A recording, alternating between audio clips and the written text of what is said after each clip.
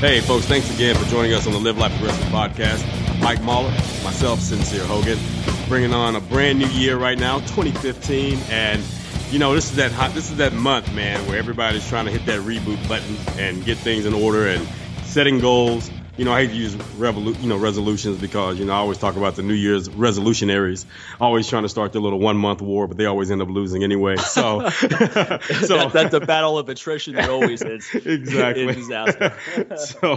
so I was like, you know, there's nothing wrong with setting new goals, you know, at the beginning of the year. But, you know, and that's the thing about it. Treat them as goals and don't come up with all these promises like I'm going to start doing this, this, and this.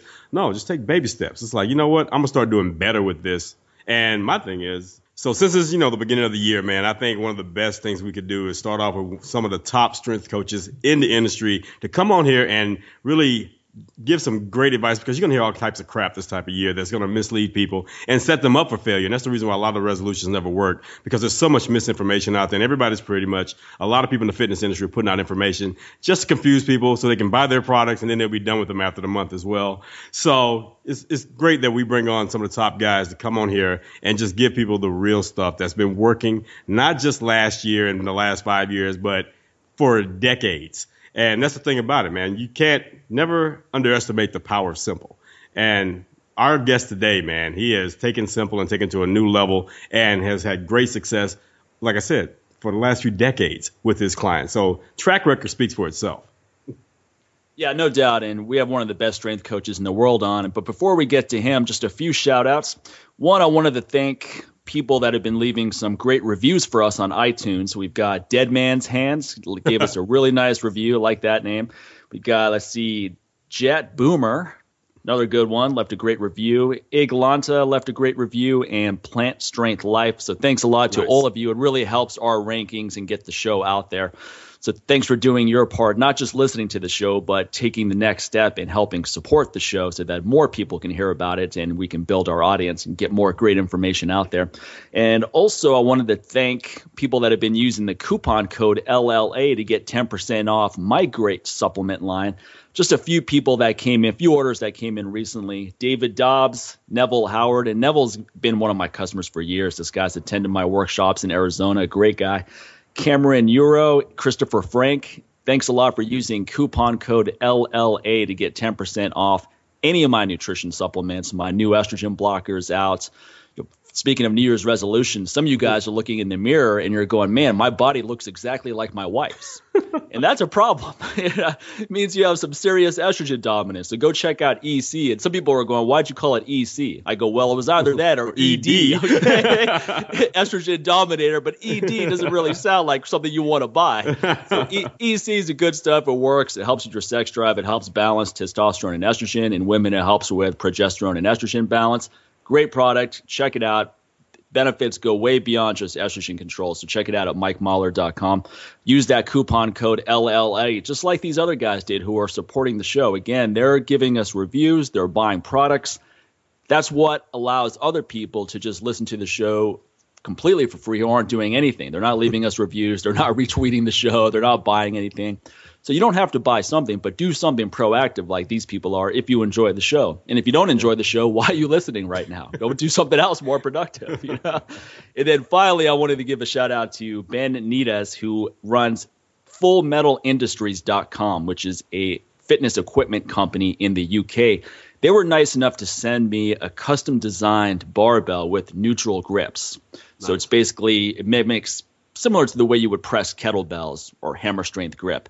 A really nice piece of equipment. These guys do an incredible job. So if you're in the UK and you want to get some equipment for your gym or your home gym, check out fullmetalindustries.com. They've got thick bars, neutral grip bars, trap bars, squat racks, you name it.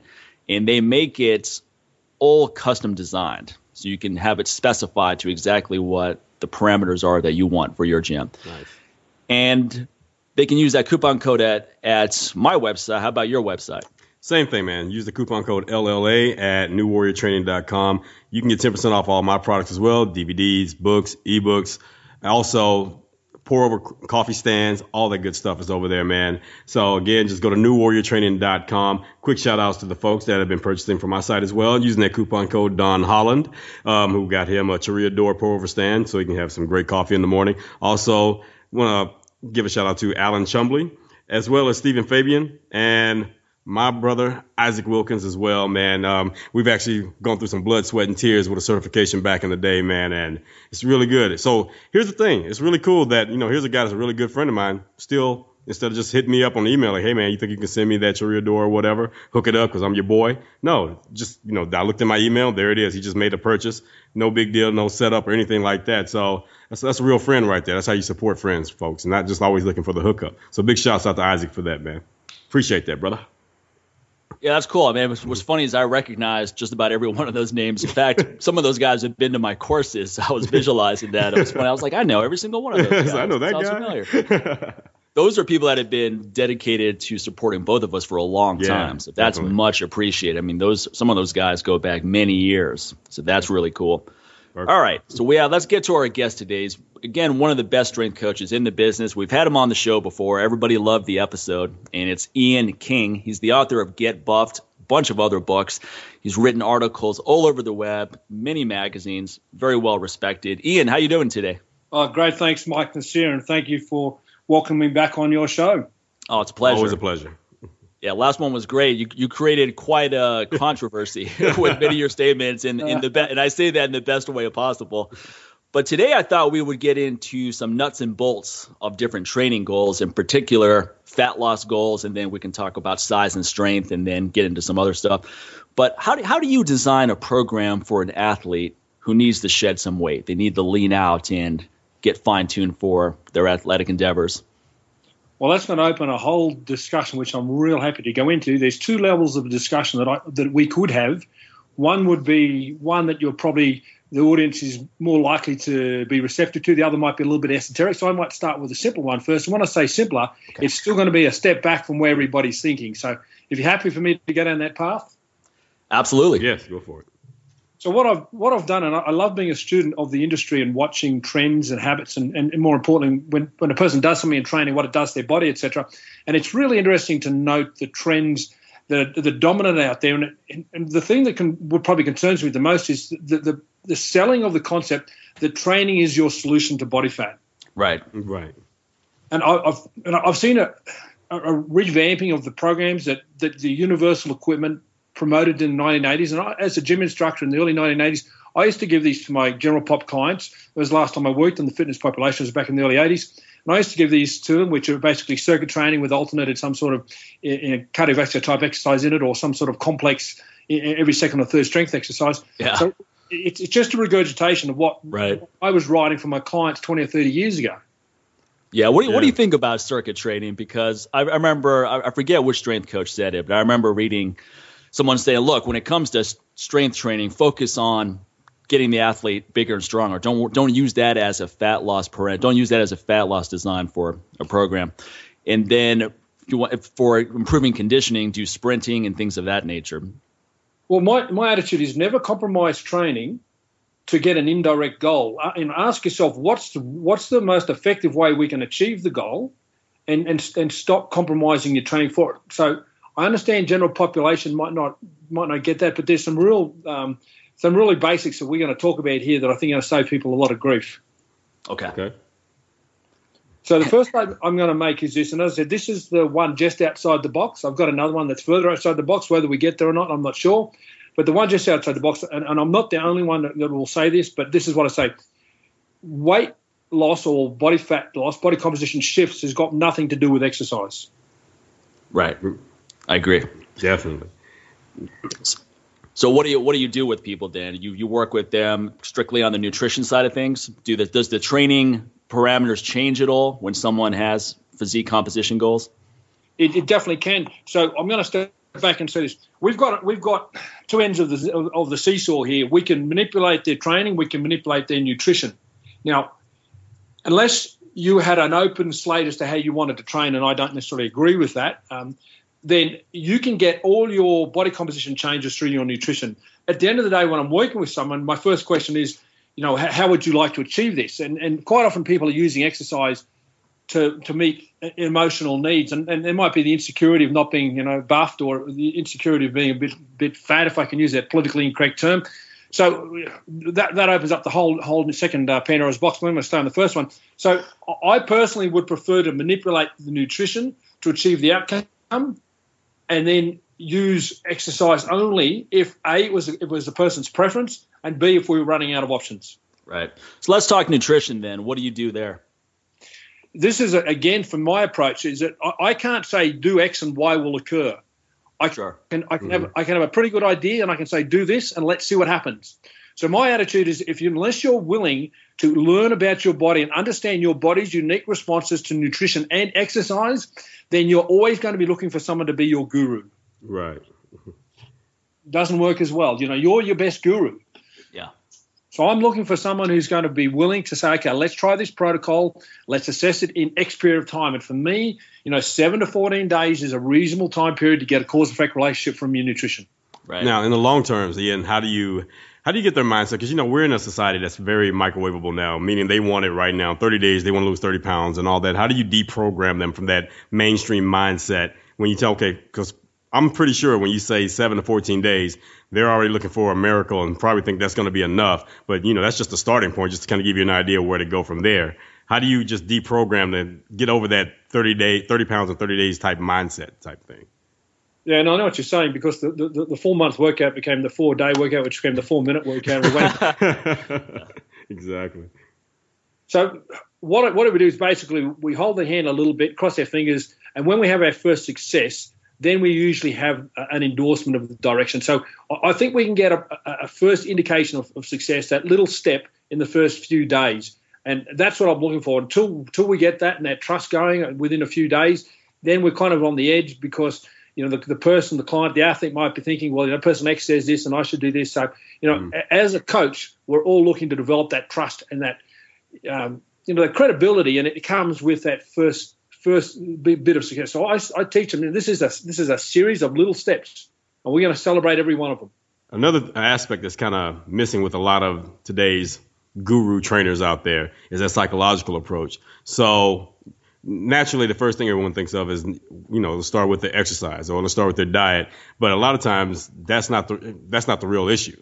It's really that connection, that mental connection. So is there a way that you approach them with their psychology aspect of this in order to get them to prepare them for a change in nutrition, a change in exercise, and to bring it all together? Because the mental part is not there, none of this other stuff is even going to matter. So, what's your approach to that? Exactly, which allows me to open the second Pandora's box. Because if I take it one step back from that, I'm going to say body fat is a psychosomatic or subconscious decision, and it's typically used to provide protection or suppress. Mm-hmm. So the first step for me in getting someone understanding their responsibility in changing their body composition is saying, listen, you're as fat as you want to be right now. Right. That's what you want to be. This is what you want. Right. Right. And that usually, fires up a little bit of a discussion. But at the end of the day, I said, listen, you're exactly where you want to be. And if you want to change, we're going to have to understand why you are where you are. And obviously, without being, wanting to stereotype on gender, this is a bigger discussion with my experience with the female athlete. But the bottom line is, until they buy in that they're exactly where they've chosen to be, and everything they've stuck in their mouth, more so than their training, has got them to where they are now. If we can get them to buy into that, then they'll take ownership of the next thing they stick in their mouth. Right. That's a good way to frame it, actually, because it takes certain disciplines to become overweight, right? You have to repeat certain practices over and over again, and then you have a goal. So if you gain 100 pounds, it doesn't happen by accident. It was premeditated steps that got you there. Yeah, like I said in past episodes, I'm saying that took focus. You focused on being fat. Like I said, you had an everyday routine that you stuck to. It's like, okay, I'm going to sit here and eat some chips while I'm in the car in traffic. I'm going to make sure I pull over to the drive-thru and get a breakfast burrito before I head into the office. And, you got this set routine every day that you stick to no matter what, and no one can deter you from it. So, yeah, man, you really focused on being a fat what. So it takes work and discipline, man, like you said. Exactly. And one of the things that a lot of, in particular, the males don't understand is that a lot of the body fat increases that you'll experience between the age of, say, 18 and 25 are actually creeping body fat. And initially it looks like you're just getting bigger and stronger. I mean, in other words, in reality, in pushing exercises, you are getting stronger. But we're all going to be subject to creeping body fat. So that little extra, whether it be the calorie or the macronutrient or the micronutrient we consume that we didn't need, is going to magnify over time to come up with something many years down the track. And it's reversed, as you said, by reversing one thing at a time. So and I know it doesn't always work with instant gratification mentality, but, if we make one permanent change at a time and we enjoy that permanent change, and that's the difference. I don't want that Oprah, let's get lean today and fat tomorrow. I want a permanent change. So I would rather get one permanent change per unit of time than to get a whole lot of change that was reversed. Yeah. I think one of the problems is, and scientists have discussed this now, is when you've created a new set point. So if you put on 200 pounds of body fat, you've created a new set point there, and it's basically permanent. So even if you lose that weight, your body's always going to try to take you back to that set point. So how does someone not only lose the weight but keep it off? And that's a fantastic point. I mean, I read that in the writers of Iron Man magazine back when the Raiders were. I read that concept in the 80s, and I really liked it. They said hold it for 6 months and it'll become more permanent. Yeah. Obviously, they were talking about in the other direction. Right. So we all have to overcome the homeostasis in our body without a doubt, and that's the greatest challenge: overcoming the homeostasis, because the body clings as the mind does to an identity or where we were. So the greatest challenge is initially creating the inertia or a momentum to overcome the current inertia or the current direction you're going in. So that is without a doubt the starting point. But the phenomenal thing is when you get that thing rolling, it can keep rolling. Yeah. I mean, even with strength training, you hit a new PR, you basically have to keep that PR for a certain period of time. Otherwise, you lose it quickly. That strength just goes fast, and then it takes a while to get back there. So if you've deadlifted 500 pounds for the first time and you don't keep that level of strength for a certain period of time, you're going to end up right back before you started on that program that got you there. Yeah, so I know what people are listening and thinking, okay, what do you mean by set point and all that? So basically what you're doing, folks, is creating a new normal for your body. And that's what's happening right there. So you need to hold on to this long enough for it to seem like it's normal, and then your body can function at that level, at that weight. And then you can set off to your next set of goals like, okay, I'm going to drop another couple of percent body fat or whatever else like that. So again, you got to create a new normal and quit being so sporadic and being up and down and treating your body like you're on freaking like eHarmony for fat loss, and just going through all these speed dating type situations with your weight program, Even with business, it's the same. I mean, the first time you hit six figures, it's like, okay, great. Now, can you repeat it? Exactly. If you can repeat it a few times, then it's pretty much locked in, and you can keep repeating that. You keep repeating that income indefinitely, potentially. Yeah. But if you just do it once, and you don't know what got you there, it's a fluke. And then your income drops and you're trying to get back there, and then it drops again. So that's not what you want. You want to be able to basically create a new set point with your income and then maintain that for a while and then build from there. Exactly. And what you've also learned during that process, for that to happen, you had to have some failures. And so now you've kind of built up that resistance now, with that type of, how to bounce back from those failures to get you to that point. So if it's a one-shot deal, you didn't really fail to get there. You just got it. And of course, it's going to be hard to remember, like, how did I get here? It's just like getting the lottery. You've been scratching off tickets and all this, and then you hit it. But then you got to sit there, and when that money's gone, then what? Because again, you didn't really work for that money. What'd you do? You went and got like a $1 ticket scratched off, and you got lucky. Yeah, right.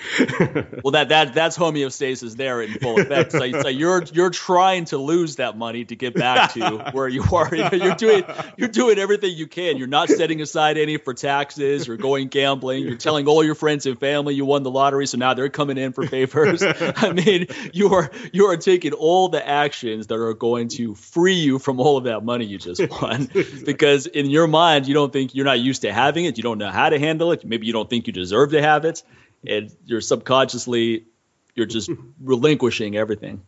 I think the other factor is when someone's been overweight for a long time, let's say 10 years, that's a set point that's really drilled in now. So even if they lose the weight, let's say in a year, they were overweight for 10 years before that. So they're still going to try to go back there. Do you think that they would have to keep that weight off for 10 years to balance it? So now they have a new set point at a lower body weight? What do you think about all that? Over a period of time, if we and if you can imagine reading the stock market, like reading a stock market graph, if our new high was lower than our old high, we're still ahead. Right. Mm-hmm, exactly. What you're talking about is their identity, and that's where I get pretty brutal with people. I say, listen, you can be fat if you want. That's your choice. but we can make a difference if you want to. But if it's their responsibility in their direction. So I would rather make slow progressive changes than significant short-term changes because of my concern that we're going to flick back to where we were before. Yeah. Mm-hmm. Yeah. And that's the word, that's the phrase everyone hates to hear, slow, methodical changes, because as Sincere said, people want rapid changes. But what they don't realize is even if they achieve some rapid change, it's going to be very hard to keep that. Well, and that's where the shows, the Biggest Loser shows, I'm assuming, yeah, exactly. They don't really do it for me. I mean, it's not the message that I want to send to people. Yeah. What do you think are the big pitfalls with a show like that? Well, the first one that worries me is the glorification of being obese. Right. Right. I mean, no disrespect, and everybody take their own path. But if I'm 200 pounds overweight, I can wear a t-shirt down the road, and it's a whole new social reward that I don't know is really helping, unless you want to be a character in the Wall-E movie for kids. But what do you think about what they put people through on that show? And then training and then the second point, I got to tell you. But it might make good for TV ratings, but it's the worst thing that they can do to their bodies. Absolutely worst things. Listen, if you want to go through Hell Week, sign up with the Navy SEALs and get a reality. Exactly. I'm deadly serious. And the blokes and the women who are taking this show, they probably wouldn't even last half a day in that environment. So I think it's. I'm not a huge fan of it. And when I see this whole boot camp concept where the average person's put through this mind-numbing range of things that ultimately are going to cause greater profit for their surgeon than they are for the fitness instructor. No way in the world would I ever recommend anyone to go down that path. Just not on. Listen, if you want to inflict self-damage, get a broom and hit yourself. If you get a razor and cut yourself, I'm not recommending it. But if you want to inflict self-harm, find another way, because there's no way in the world that you should be going down there and doing that that ridiculous high volume, high intensity. No one thought about it, but if we can make you vomit, we're a better coat. I think what entices people is they look at the end result and go, hey, the ends justify the means. Look at those transformations. Well, I can tell you two things. First of all, when I speak to ex-military, and they tell me, everyone says we're disciplined. Well, so discipline was forced upon us, and we didn't choose discipline. Yeah, right. Now, and I'm not talking about your special force soldier, but I'm talking about your regular military person. Most of them don't live with the discipline after they come out than they did before. Right. Mm-hmm. And secondly, it's unsustainable what they're doing to achieve their body fat. So typically when an athlete is in a sport where they're lean because of their sport, they're training for the Olympics or at elite level, and then they retire, I can tell you they do not retain that body fat. No, you're right. Oh yeah, I mean, look at Michael Jordan. Look at Michael Jordan right now. He's pie faced now. He's the Charles greatest. Barkley is probably the worst example.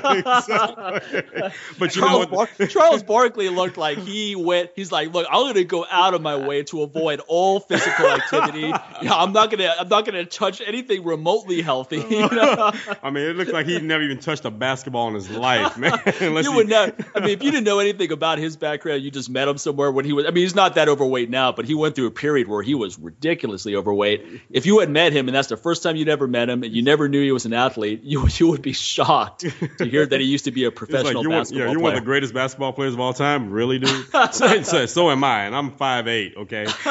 And the one black guy that cannot play basketball. So, yeah. I respect that. And my attitude is that they've been training so hard for so long that they deserve the right. Do I give them about 2 years, what I call in the paddock, which is an Australian farming saying, I'll let you go in the paddock for 2 years, and I'm going to start pulling you back in.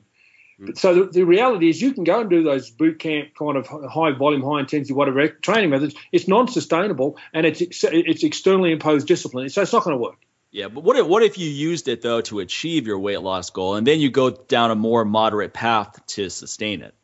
Well, hey, if that works for you, fantastic. I just hope your joints agree. Yeah, there you go. Yeah. I mean, you're so beat up from that level of training that I don't think you realize the negative ramifications until long after.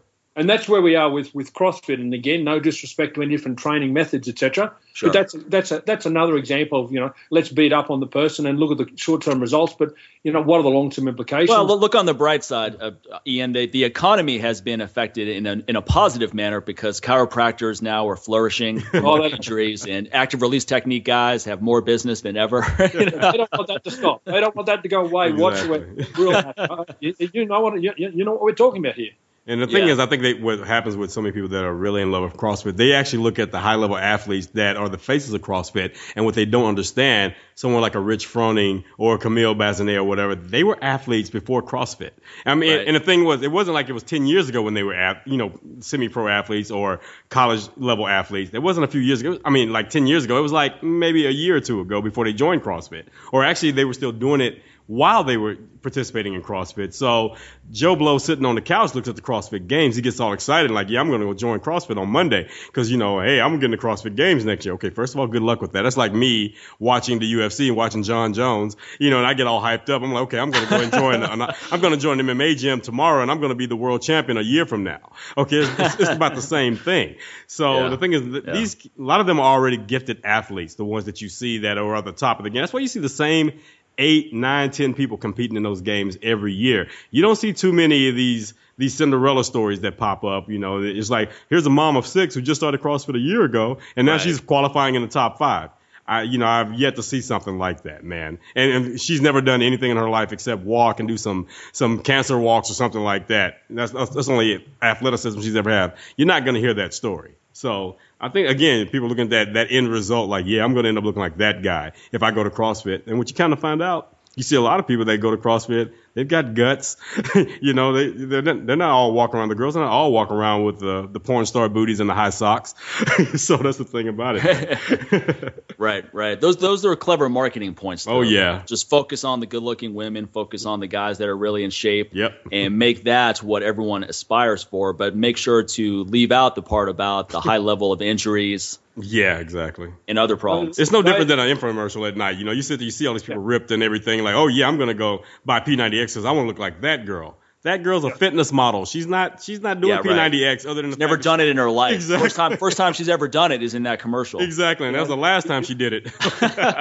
Phenomenal marketing. Phenomenal. I mean, and seeing any buff bloke running down the gym or running the beach, whatever, with their shirt off, sweating, and at their peak of their muscle pump, it's smart marketing. But from where I'm looking from an athlete point of view, it's probably the last activity I want them to engage in. The thing is, Ian, though, and I'm sure you've noticed this, is that there were a lot of strength coaches that were pretty critical of CrossFit before it blew up, and now that CrossFit has proliferated on a huge level, well, now they're basically have the philosophy of, well, if you can't beat them, let's join them, and they've had a total 180, where if they're not in bed with CrossFit, where they're actually lecturing to them and working with them on a personal level, they're at least more diplomatic in their writings and all that. Have you seen that quite a bit? Is that a fair statement?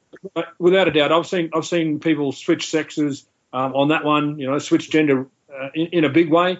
It's just a sign of values, principles, and chasing the money. And there's no doubt about it that if you're purely pursuing money, that's where the money trail is at the moment, without a doubt. In the same way that if you were dealing with a population of 35 to 60, you'd pursue triathlons because they've got high disposable income and probably more accurately, the gay market in triathlons. But you don't have to You don't have to jump on that one. You can actually service people in a way that's best for the individual without jumping on the CrossFit wagon. Not that I'm, said it's a training method. It's a trend. It's a Swiss ball of the 90s. It's just a little bit bigger. What will come along 10 years' time? But, yeah, I'm glad you made that point, Mike, because I probably wouldn't, but I've been thinking about that a lot, actually. People sell their souls for that. Well, we also see people that are people pleasers that just endorse anything because they can't say no. They don't want to hurt the other person's feelings. It's like, hey man, can you give me a testimonial for this? It's like, well, I don't use it, but I don't want to say no to you. So let me just go ahead and make one up for you. I see that all the time. And I think it's important not to shoot the messenger. A lot of things are being done in CrossFit are inappropriate for the majority, but if someone's committed to pursuing that path and understands the risks, etc., and good luck to them. It's all the best. We're just trying to balance the marketing myth. Yeah, I mean, to be fair, I know some really good CrossFit coaches too who are big fans of your work and Paula Quinn's, and they really want to use a scientific approach and a periodization approach to avoid injuries and create good programs for. They really want to help people get good goals, and they're seeking knowledge to better themselves and their clients. Yeah, those are what I consider those the black boxes. I always call them the black boxes because they're like the black sheep of CrossFit. Because a lot of times, you're not going to hear about these boxes particularly that much. These coaches who actually go beyond CrossFit and actually want to seek out high-level strength coaches such as yourself and attend seminars like with Mike and myself and utilize the things they learn from us and implement that and mix it with those WODs and to make it even better and actually go beyond that. Sometimes they use the WOD as like the enticing thing. It's kind of like that first hit of a drug, like a drug dealer does. He gives you the first one for free to get you hooked on it and to get you in. So that's kind of what they do with the WODs. And then eventually they're like, okay, you ever thought about powerlifting? You ever thought about, going into doing kettlebell sport, or you ever thought about going to this, that, and the other and just really putting together a solid strength training program? And then next thing you know, they're like, well, now they see the possibilities. Now they've gotten past those WODs. They see like, okay, I'm committed to doing this now. Let's go to the next level. And I know a few coaches who really dial that in. And there are other coaches who have no freaking clue what we're talking about. Yeah. They're like, what are you talking about? You can't do that. That's wrong. That's not what CrossFit is about. And those are the ones that are pretty much setting people up for the failure. And it gives those great coaches a bad name because naturally, if something goes wrong in CrossFit, everybody thinks it's all CrossFit. There's everybody's wrong. No. Yeah, and it's not just CrossFit either, right? I mean, kettlebell. There's a lot of good kettlebell instructors, and then I've seen a lot of crappy ones who just jumped on the bandwagon. They weren't there at the beginning, and then they waited for this whole thing to blow up, and then they're like, okay, kettlebells are hot right now, so let me just go. Exactly. Let me go take a weekend certification, and then I'll start teaching this to my clients, even though I'm not remotely qualified. First of all, you gave them a lot of credit, Mike. You said they actually attended a weekend certification. There are so many personal trainers who have never even seen, don't even know where to go to and get a kettlebell certification. And these are the ones you'll see their clients in a big box gym, and they're curling the kettlebell. They're teaching them to curl them. Like, dude, have you ever been to a certification at all in your life? Or you just saw them and thought they were cool, and now you have your client picking one up because they look cool because I saw it on TV. Hey, I saw it on an MMA fighter using it and touching it, so I thought it was cool. Hey, it's good enough for a champ. It's good enough for me, right? And my client. It's like whenever we see those behind the scenes training episodes for UFC fighters and they're using kettlebells, name one time where it was actually used properly. One time where you saw a proper kettlebell swing or a proper kettlebell snatch. I can't think of one time. The closest one would be Diego Sanchez, but he was training with Steve Maxwell. Right. Okay, exactly. So that's the thing. So that's the reason why it looked proper. So yeah, man.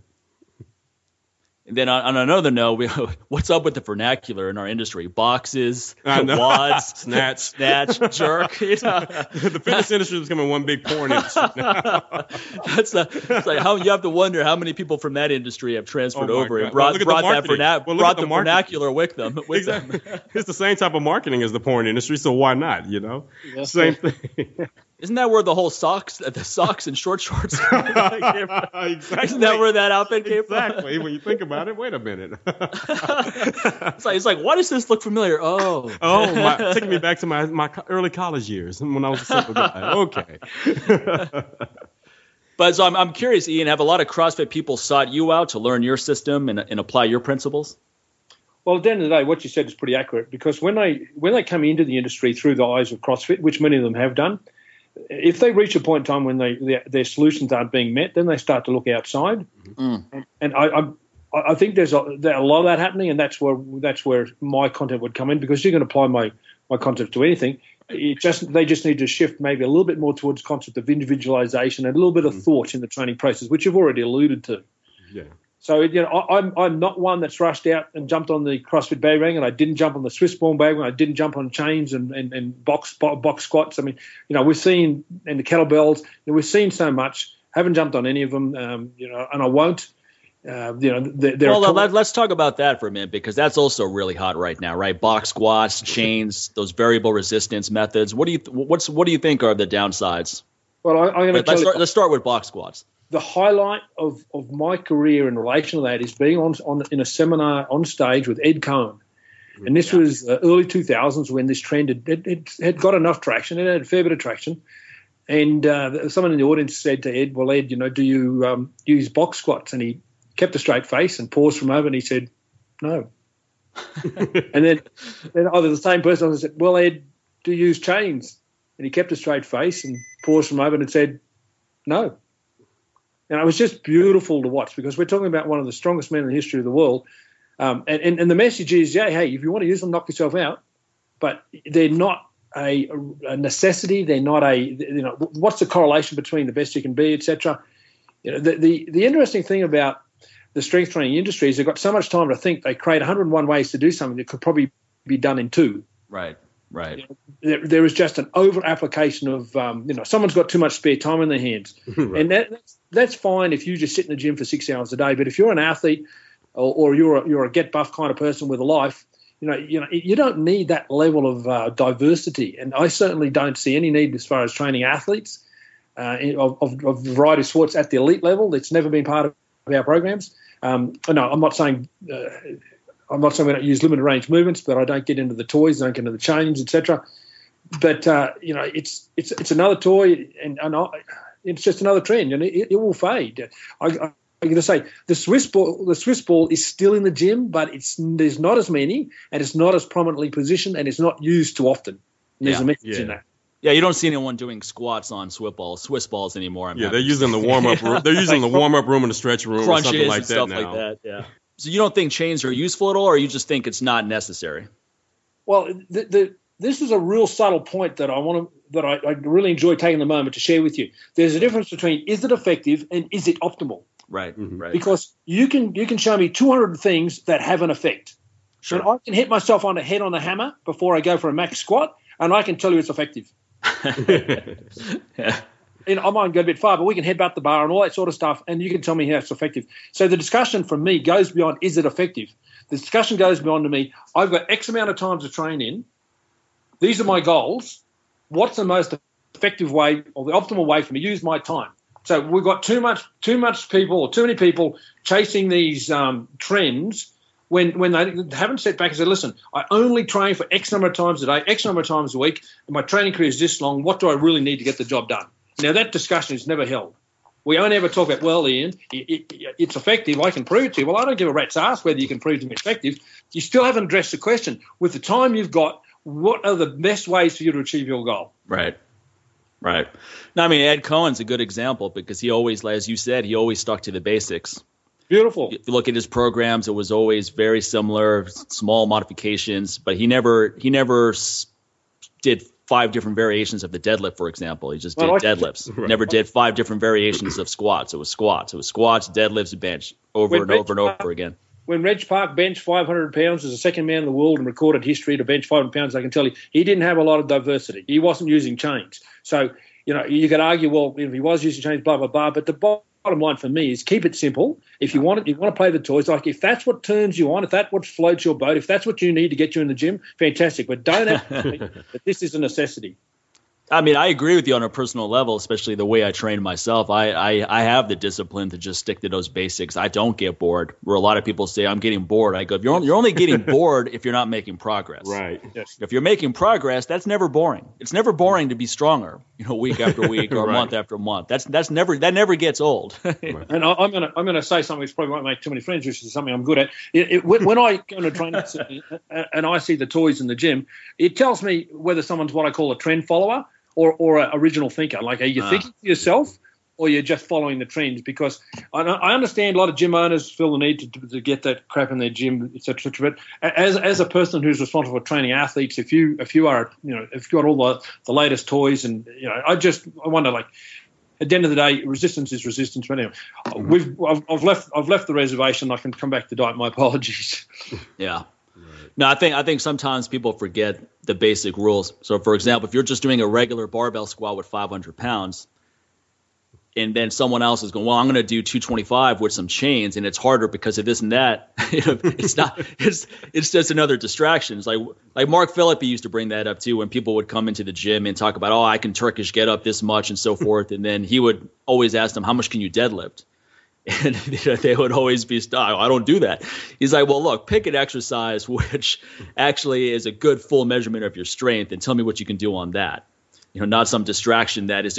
Turkish get-up's a good exercise, but it's not what I would consider a primary exercise of importance. It's not necessarily a real life type exercise. Like, what are you going to do in your life where you're going to have something, you're going to lift something off the floor with one arm and pit-pat your way back up and stand up with it and then decide, like, I changed my mind. I'm going to sit back down with it. Well, I mean, it just doesn't get any more functional than what can you pick up off the floor. Exactly. So yeah, that's about as functional as it gets. What can you lean over with Mike, good form I'm picking and myself pick up off the floor, Mike, with the kettlebell above my head. What are you talking about? No, like I said, I think the Turkish get-up is a good exercise, but I think if you have a strong core and you have good shoulder stability, you'll be good at the Turkish get-up without doing it. And then what good is having a strong core with the Turkish get-up, but then your squat still suck. Yeah, but you're not going to be good at deadlifts without doing it. Is where I'm going. Right. So I mean, you can do all the Turkish get-ups in the world, and then you could see, okay, how does this transfer over to the deadlift? And it's not going to have any transfer over. None. I mean, you like to keep things basic, and then you have really good information on unilateral training and all that. Are there any exercises that are considered esoteric or trendy right now that you think are useful, or have you always stuck to your guns and just kept with the same parameters that you know work? Yeah, great question, because when you look back to the 1990s, and I know you're around then, especially from the strength conditioning industry perspective, there was a big emphasis on loading and the big lifts, which I'm a big fan of. There's no question about it. But what was missing was the concept that, well, listen, if I'm a golfer or if I'm a synchronized swimmer, do I really need to deadlift and power clean? So in addition to that, there was some injury issues and some muscle balances. So I introduced or popularized some individual exercises. I'll take one, for example, the single leg stiff legged deadlift, and I got to tell you, these are developed over many decades as a result of my own personal challenges with injuries, as well as the sort of athletes I've worked with, working with skiers who've got more scars on their knees than Picasso made strokes on a piece of paper. Yeah. I had to come up with a solution to this stuff. So I developed a lot of things that would allow them to strengthen up without getting the loading on the joint, and also allow them to strengthen up in a way that would balance their body in the way that their sport needed. And one of the things I developed was a single leg stiff legged deadlift, where you basically standing on your 2 feet, then lift one leg slightly off the ground, bending your support leg, but keeping the non-support foot parallel with the other foot, but not touching, and then flex forward and touch your toes or touch the ground. Now, within 3 years, that was bastardized to an exercise that looked like something out of a Californian oil field.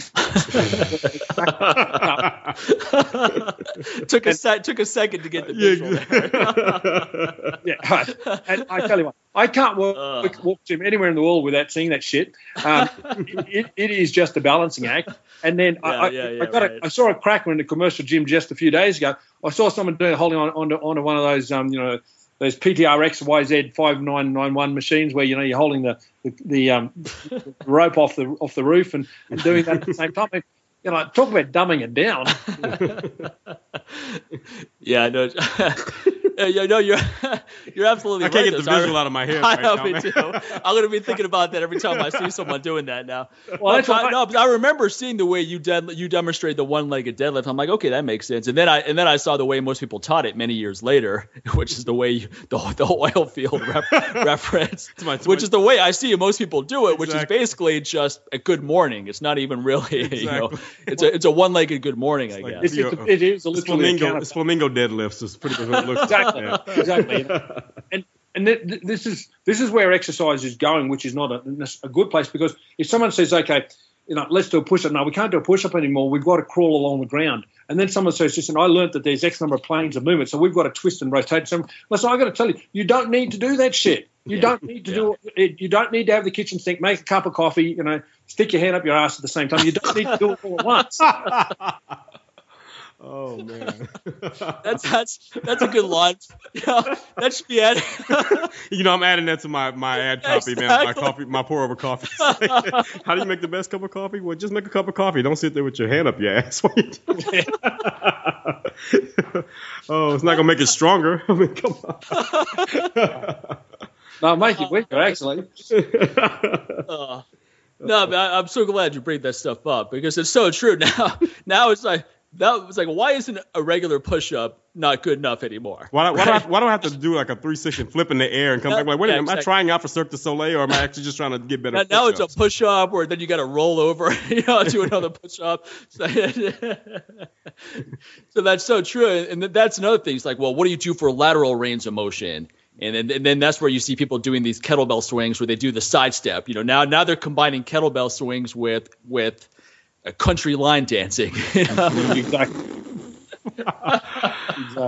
Oh man.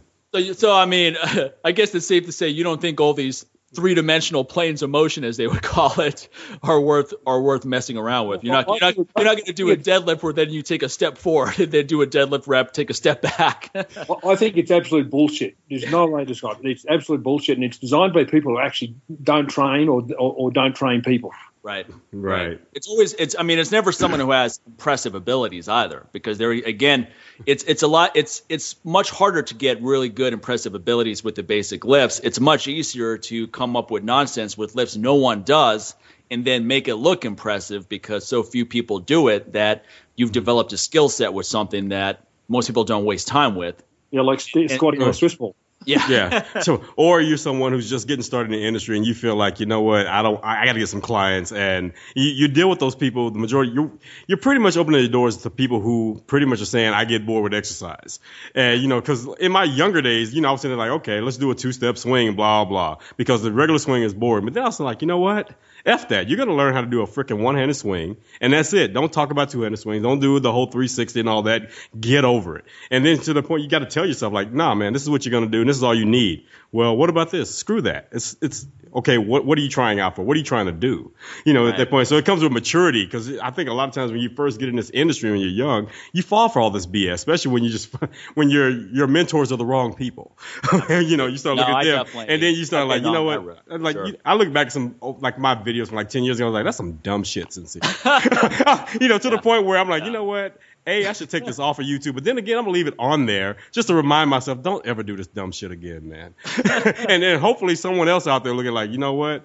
Yeah, that's some dumb shit. Good. Don't do the same dumb shit I did in my younger days. And that's why I'm leaving it up there as an example. You should put up an edited version where you're doing voiceover. Exactly. And you're talking about like they do on videos, like the special edition videos where they have the episode and then the director's talking about exactly. I'm commenting on myself. Like I was like, look at my dumb ass. Look, check this out. That's the dumbest thing I ever seen. What the hell was I thinking? I'm surprised I didn't hit myself in the head. I've been guilty of that myself. I know there's pictures of me doing double kettlebell presses on an Indo board. That says it all. Fortunately, I played around with that personally, but I never taught it. Exactly. It's just something to tell you, like, you know what? Okay, I accomplished this. I didn't kill myself. Good for me. But I'm not going to teach someone else how to do this because they may actually kill themselves. No, but there were people that were teaching kettlebell classes where everyone's on a fucking Indo board. Kid you not.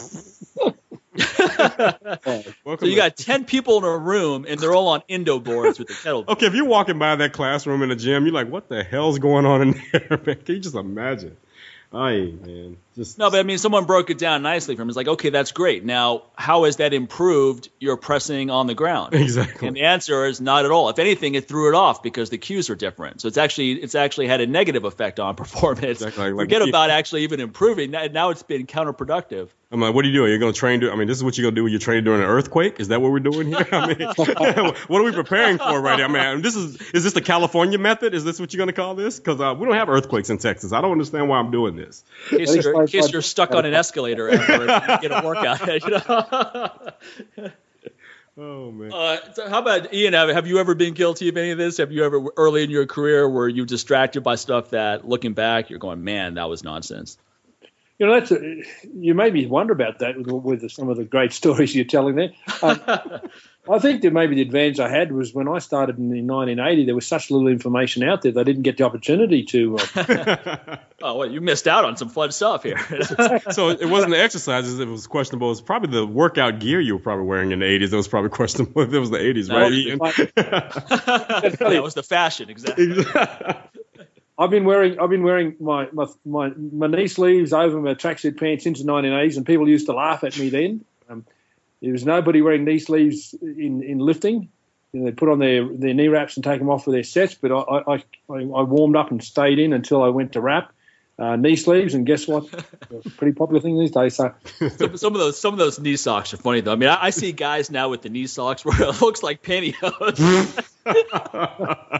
I'm like, come on, man, just put some sweatpants on, right? It's like, I get it. You don't want to scrape your shins on deadlifts. That's why I wear sweatpants too. But I'm not going to wear shorts and then have these socks on. That go off. Somebody, dude, you look like a dominatrix in drag right now, man. It's like I don't need to look like Robin,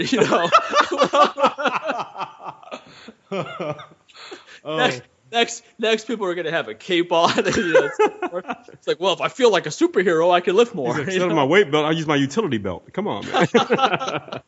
We'll be starting a new trend. Yeah, I know. We should be careful what we're saying right now before somebody goes out and do it. Oh man, it's too funny. Now, that's another parameter of training that I think. What do you think about grip training, Ian? Has that ever been a strong component of a training program for you, for clients? Yeah, grip training, I think, is a fairly legitimate option, but it comes back again to the question is looking at your goals and looking at the time that you've got allocated to training. Sure. Does it need to be part of it? Yeah. There aren't as many sports that are grip-oriented as you'd imagine. So, definitely plays a role. In fact, I've seen athletes coming out of gripping sports that could hold a deadlift to a higher percentage of their max than others. Right. So there's definitely a transfer, and you can manipulate the role of the grip in your training. I think it's very legitimate, but just again, be careful. Don't pursue something that's really not that relevant. Right. Now you've become a grip specialist where you're bending nails every day and you're doing the. Yeah, if you want to blow up hot water bottle in spare time, good luck there. Yeah. Yeah. Now, what about core training? That's another thing that's been bastardized quite a bit now, where you hear that word. I hate even using the word core. Right? When I design programs for people, I say torso work or midsection work. What am I doing for my core, Mike? So I was doing partial deadlifts the other day after squats, and that's a great core exercise, because that's where I felt it more than any other core exercise. Yeah. So I think a lot of people get distracted where if you're doing barbell squats and you're doing overhead presses and you're doing deadlifts, you're getting core work. Well, Mike, I'm really glad that you clarified that, because I don't know too many people that have, and I come from the perspective of the before the word core. I mean, the word core just didn't exist at one point in time.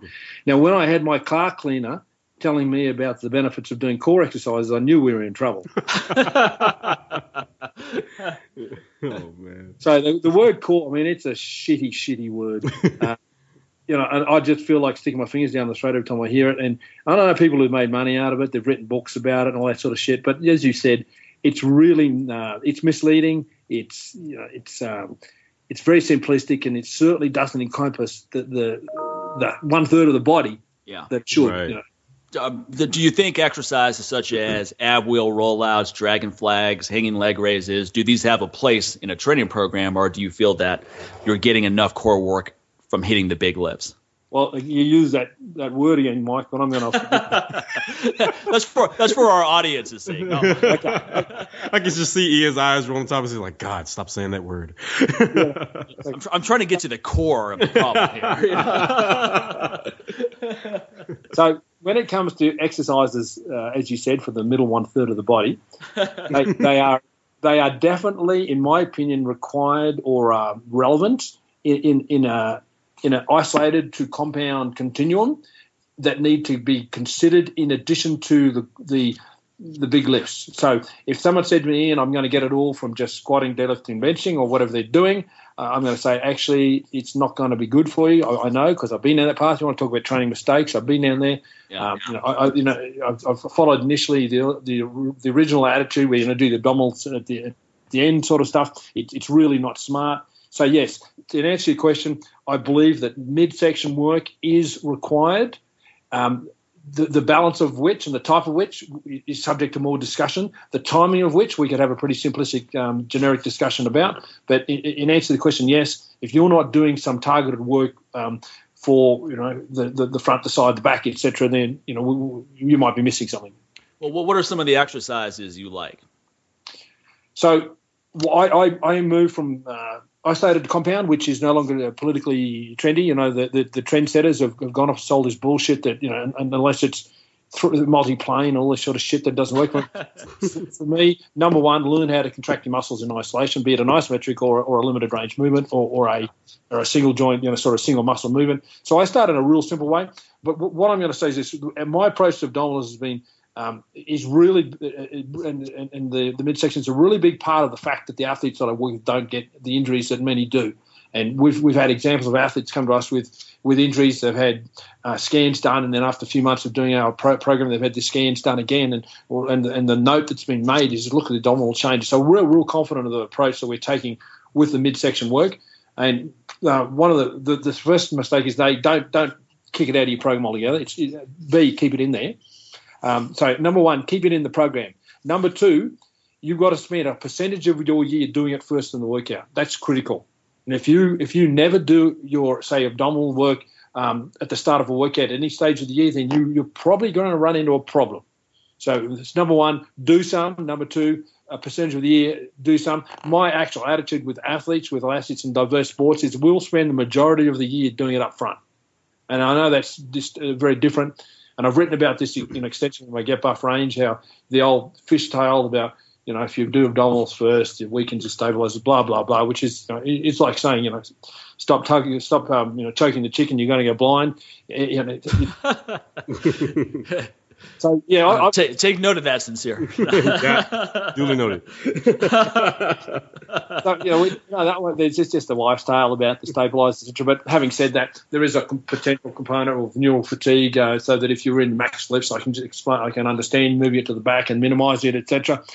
So there are two rules for you. Just to start off, the third rule I'd suggest is looking at the lines of movement as I turned back in the 90s, and actually it was in the 80s, but I published in the 90s, and understanding that we want to have a consideration for some trunk flexion, some hip flexion, some lateral flexion, some rotation, just the basic lines of movement. So there's three things for you for us to share with the listeners. Yeah, I mean, I've had other strength coaches tell me similar things. Mark Philippi, who runs PSI out here, he has a lot of athletes do torso work, midsection work, whatever you want to call it, at the beginning of the workout, and then he usually incorporates some towards the end. So I think that's definitely something for people to play around with. It's good points to consider. Now, what about let's have a little discussion about conditioning, because that brings us back to what we were talking about early on, circuit training and so forth. Improving conditioning, improving cardiovascular ability. How do you design that and incorporate that into an overall strength training program? Well, I work with almost exclusively with athletes, so I'm going to answer that from that perspective in the first instance. Okay. My philosophy on the specificity of the physical qualities, speed, strength, endurance, and flexibility is one, and that's expressed in my Foundations of Physical Preparation book, where I talk about the specificity continuum. And for me, conditioning is the one physical quality that is the far end of specificity requirements. So I don't believe, generally speaking, in conditioning with athletes. I let them play the sport for their conditioning. Okay. Now, I know that sounds a little bit out there, but that's exactly what I do. And obviously, general pop, that might be a bit different, but I'll just pause in case that raised any questions. So, I mean, if you were working with, let's say, a UFC fighter, you would come in, address their strength training needs. The conditioning you feel is being taken care of by their sparring, their mat work, working on their actual skill sets. If you've had a conversation with anyone with a Brazilian or any real martial art, but anyway, especially the jiu-jitsu background, how many times a day do those blokes train? Yeah, usually 3 times a day, sometimes more. And then that's their mat work. Yeah, exactly. The last thing they need to do is more training. The greatest challenge with working with particular sports, including the martial arts, the fighting sports, boxing, grappling, etc., is actually get him to train less. Yeah, exactly. Yeah. So, for someone to come and say, well, I'm a strength and conditioning coach, I've got to provide you with conditioning, from my perspective, they might have missed the point. Yeah. Yeah. Most fighters fade because they're fatigued. Most fighters fade because their training volume is so high that they train at such low quality, right, that they can't sustain the quality of the bout. Yeah, they're going into a fight in an overtrained state. Overtrained, right, and not conditioned to train at the intensity, because the intensity of all sports and the skill, the timing, the coordination, the force application is almost you don't replicate that at low intensities. So if you're engaging in low intensity, high volume training, you're not going to get a specific adaptation to the energy system needs of the activity. Yeah. And that's a very good point right there. I think one of the biggest. Go ahead, Mike. Yeah, go ahead. No, I think one of the biggest issues is when you have these quote unquote strength and conditioning coaches for martial arts. The biggest issues, they're trying to come in and try to outshine all the other particular disciplines of conditioning that these athletes are going through, and they're trying to be the star and trying to be the one that has the claim to fame. Oh, I got so and so in this shape because he won that fight because of his strength and conditioning program he did with me. And I think what these guys really should see themselves as not a strength and conditioning coach with a target on a martial artist. They should just see themselves more as hole fillers. So they're there to actually fill in those gaps that these guys are missing. So a jiu-jitsu guy doesn't need me to make him better at jiu-jitsu. My thing is, if this guy's got really tight shoulders and he's got really tight hips, we need to look at some things in the dress. I'm not trying to make him lift a bunch of heavy weights. Let's take a look and see, why do you have stability problems with your shoulders? It may be overuse. So you may not even necessarily need me to create a program for you. You may actually need me, because I'm outside that circle of people that you train with on the mat. I'm on the outside looking in. I can actually tell you, like, dude, you need to focus a little bit more on your joint mobility on your off time when you're not training and in your days off, and not just gas out or something like that and just veg out when you're at home because you're not training that day because you trained hard 3 or 4 times a day, every day, 6 days a week, and you got one day off. On that one day, it's like, maybe you just need to take a walk for about an hour. And then while you're doing it, maybe you need to go to the sauna, on that day that you're not doing any type of training and whatever. And that's or do some other kind of do some other kind of whole feeling. Yeah, exactly. And that's another thing. Instead of being on the mat with your bros all day long, you need to fill some other holes, to kind of ramp up some testosterone here, because I'm pretty sure, sitting in the guard with your buddy all day can kind of mess with your testosterone. Sincere has a great program on hole filling. Check it out. So I'm a glorified hole filler, man. Yeah, you better go trade mark that phrase today, man. That's going to be used really. Hole filling. I'm going to start calling my business that. Do you need a trainer in 2015, or do you need a hole filler? Because I'm Sincere's going to walk in. It's like, look, man, let me just be real clear, guys. I'm not a strength and conditioning coach. I'm a hole filler. And then just be solid right there. Right? I have to change my audience when I say that, though. No, but Ian, I think that these are all really interesting points, because I hear a lot of strength and conditioning coaches say that I'm going to put this athlete on, I'm going to put this fighter on this incredible conditioning program, and then when they fight, they're just going to be a machine. They're going to go round to round without getting fatigued, and that's rarely the reason why that athlete's conditioning is so good. It's not from that program. So they're like what I Sincere said, they're just taking credit for someone like Cain Velasquez, for example. Okay, that guy's conditioning is incredible. From all of the years of wrestling, from all of the skill sets he works on. So and I've heard people say, "Oh man, if I got him on this, his conditioning would be even better." I go, "Well, that's not really something he needs to work on." Well, he's the world champion, okay? He grinds guys up 25 minutes straight. He doesn't need round. He's not tired, man. You look at Cain Velasquez after a 5-round battle. I mean, look at Junior Dos Santos, who's a stud, by the way, total badass, and he was beaten up to a pulp. He could barely talk when he was interviewed. Cain Velasquez is not even really breathing that hard after that 5-round fight. So he needs you in your strength conditioning program? Yeah, exactly. That's not the first thing I would think of. I don't know what you would do to improve his game. I'm not an expert, but that is not what I would be on the top of my list to consider. Exactly. And the concern is when they do go in, they go in with a stereotyped attitude. There was a real sad exchange recently between a UFC fighter and the person who allegedly trained him in the bout, which didn't end well. Which just typifies what you're talking about, the credit seeking that goes on, and then when the success doesn't happen, the blame, and that was just a blame game that went on. It was pretty hard. Exactly. Right. Pretty hard. It was ugly, and it was pretty promoted. I'm not sure whether it was marketed for that, but if you're involved with them, the last thing you'd be boasting about is your conditioning work, because you shouldn't have done any. But that's just my opinion. No, that's interesting though. Those are interesting points to bring up, because that's trendy right now. A lot of people are thinking, okay, let me go take these online MMA courses to be a certified MMA coach. God. And then I'm going to have people do medicine ball throws for a minute, and then we're going to hit a tire with a sledgehammer for a minute, and then we're going to run up and down a hill, and then your conditioning is great. Just the title itself, I'm a certified MMA strength and conditioning coach. Well, and this whole, let's go back in the history of this. The whole concept of conditioning in your country came because the National Strength Coaches Association in 1981 realised that they'd only had one physical quality in their title, and said, "We've got National Strength Coaches Association. Geez, we better pick up a few more." So now, I tell you, if they hadn't done that, you probably even hadn't heard the word conditioning. Now, let's be realistic. Most of the professional sports in your country don't have the same level of endurance that other sports do have. I mean, a baseball player's requirement is to run around the base. Most American footballers, probably don't run that far or that often. Yeah. Basketball's a little different. Yeah, exactly. So it's not been not been a big part of your culture, right? And, apart from the impact of young James or the late James Fix and the aerobic promotion during the 80s, this whole conditioning shit's come in. As part of this, let's help people lose fat. And again, instead of manipulating their diet or changing the way they think about themselves, we're going to run them up and down our 20-meter turf mat in their gym, because we don't actually train athletes, but we need to have some turf so it looks like we train athletes. And we're going to get them to hit a sledgehammer with a big rub because someone needed to sell a $3,000 truck tire to me. So we've got these inappropriate fitness trends being supplanted over athletes that are just extreme athletes, and that's the last thing they need.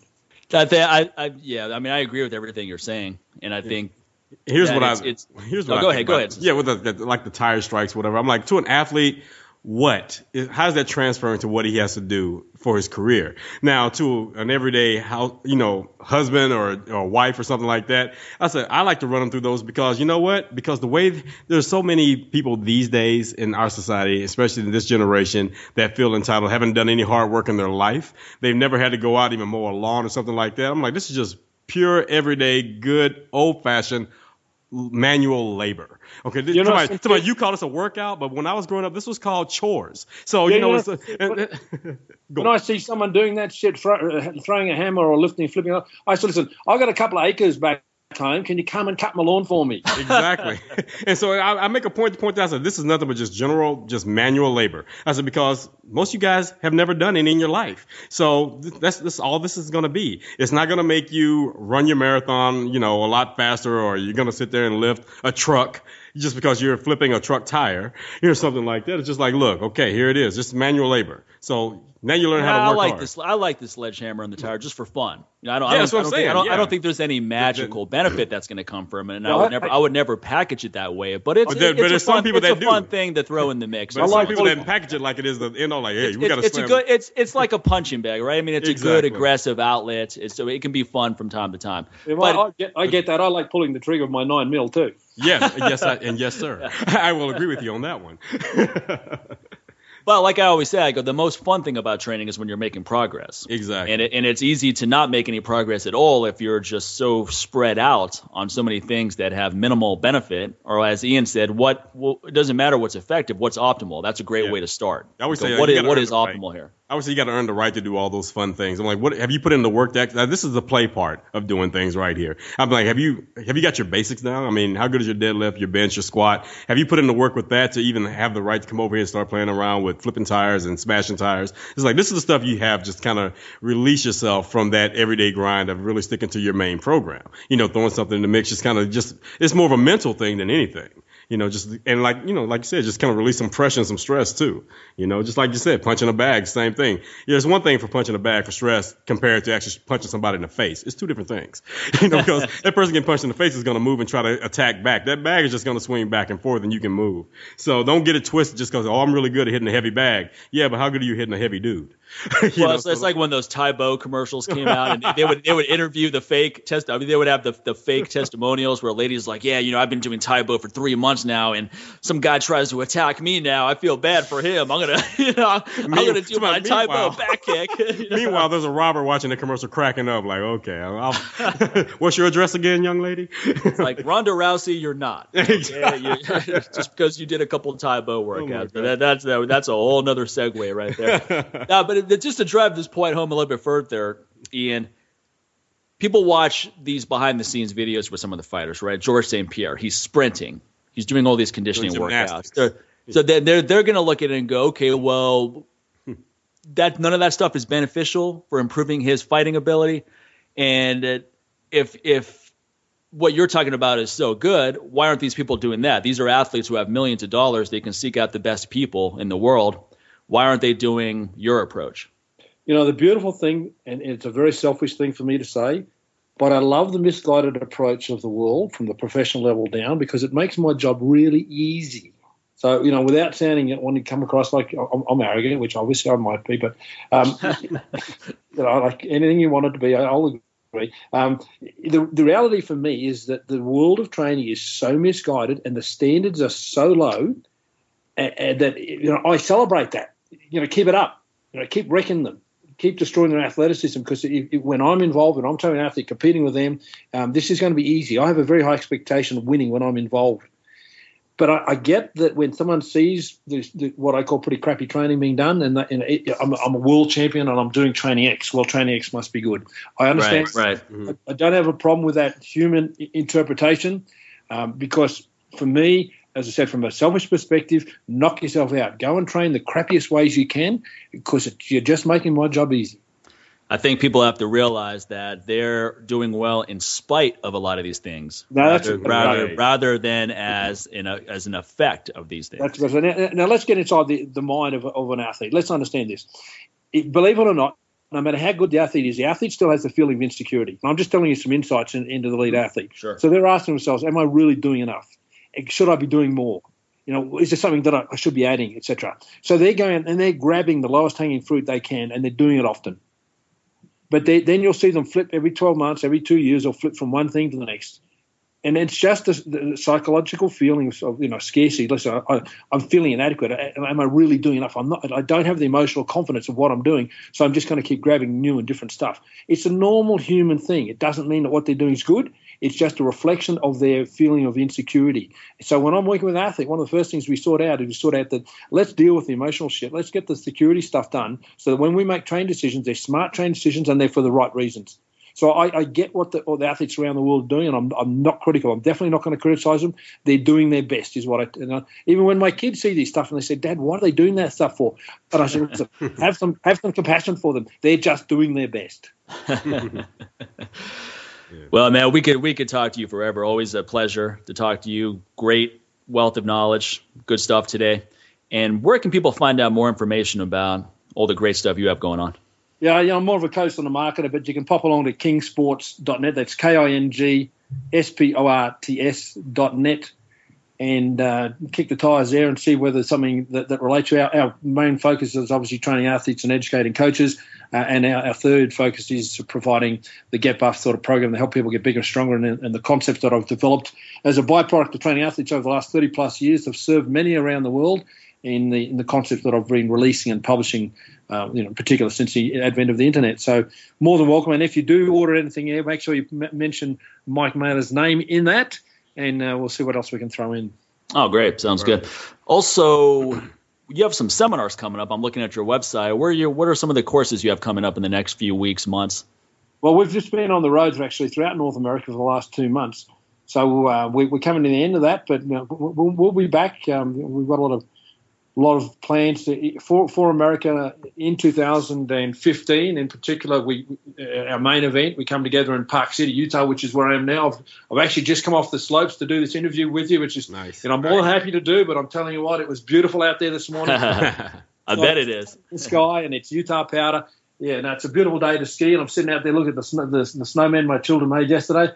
So we'll be back in Park City in August 2015 for our 12th year in a row in this location, where we bring in all our coaches from around the world to educate and share and develop them as coaches, and also we bring athletes in and we train athletes in the same environment. So a real good learning opportunity. So I encourage anyone who's got an interest in training people to check out our coach education program. Obviously, I'm biased. I think it's great. We've been doing it for a long time.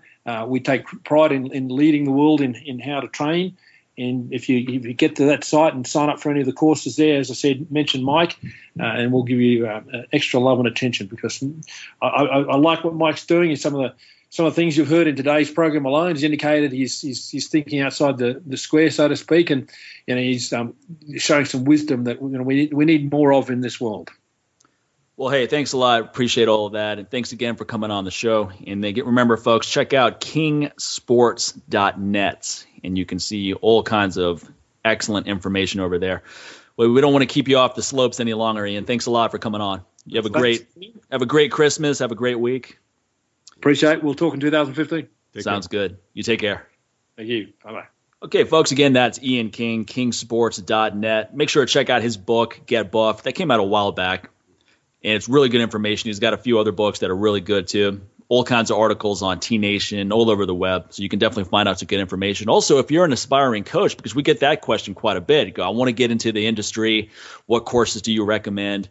You really can't go wrong with starting with Ian's courses and being exposed to that wealth of knowledge. And then you can avoid a lot of the amateur mistakes that most of us have made. Exactly. By starting off. I'm not saying that he's the only guy you should work with, but he's a great guy to start off with. And then you have a good parameter of what is legit information to work against when you're checking out other sources. Exactly. Now, speaking of checking out other sources, I want you to check out some of the great supplements I have at my website, mikemahler.com, and use that coupon code LLA to get 10% off anything.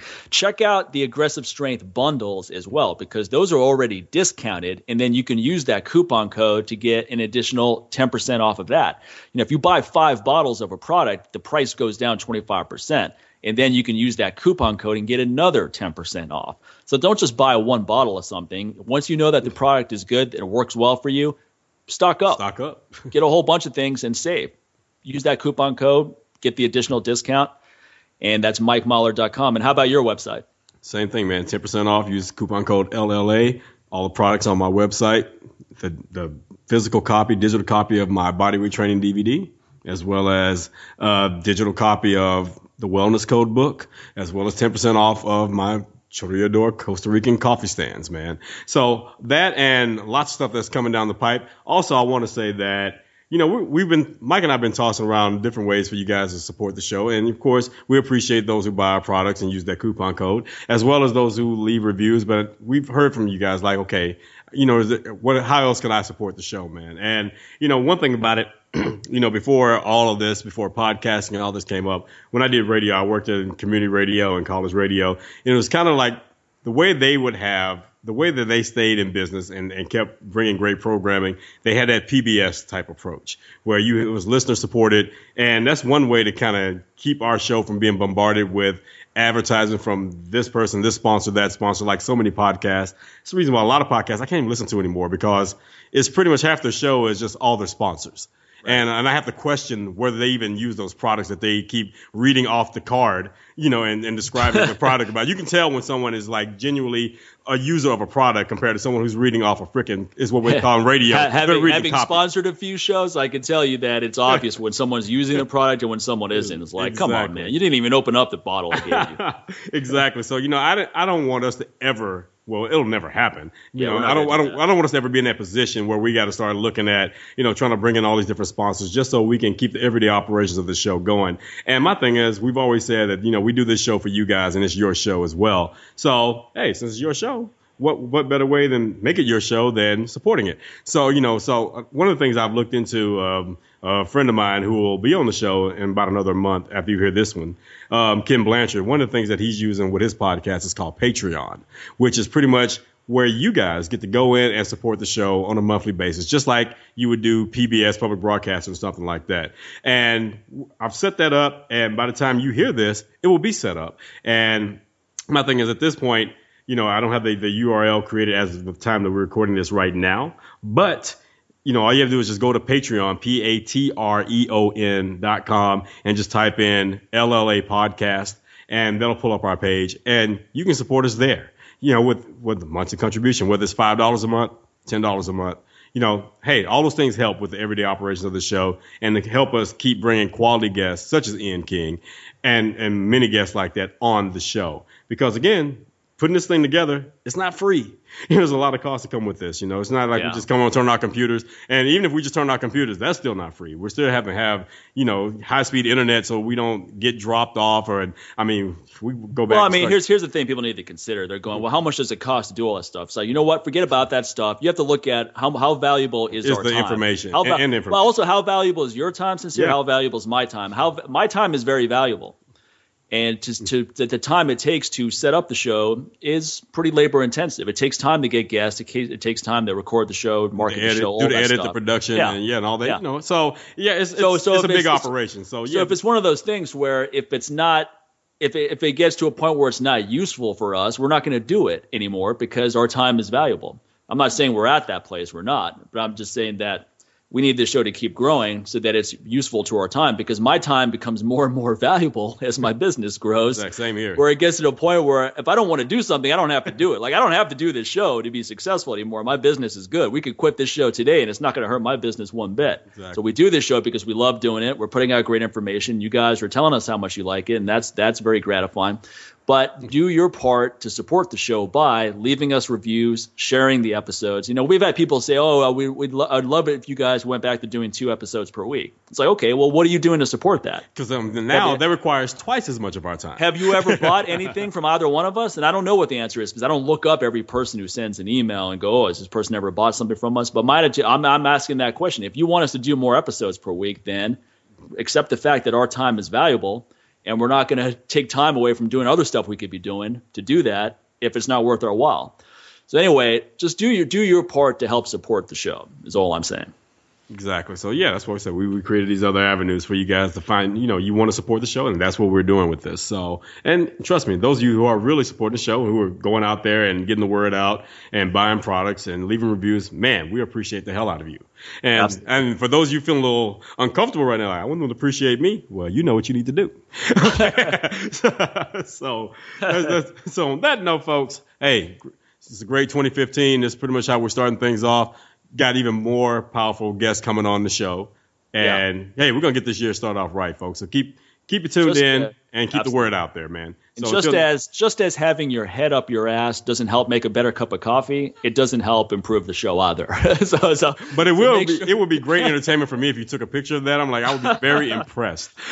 and you can't leave a review for us if your head is up your own ass. You can't buy a product. So definitely make that a goal for 2015 to permanently remove your head from your own ass or someone else's ass. There you go. That's your head coming out of your ass. All right, folks. Next week. Take care, everybody. Take care, everyone. Bye.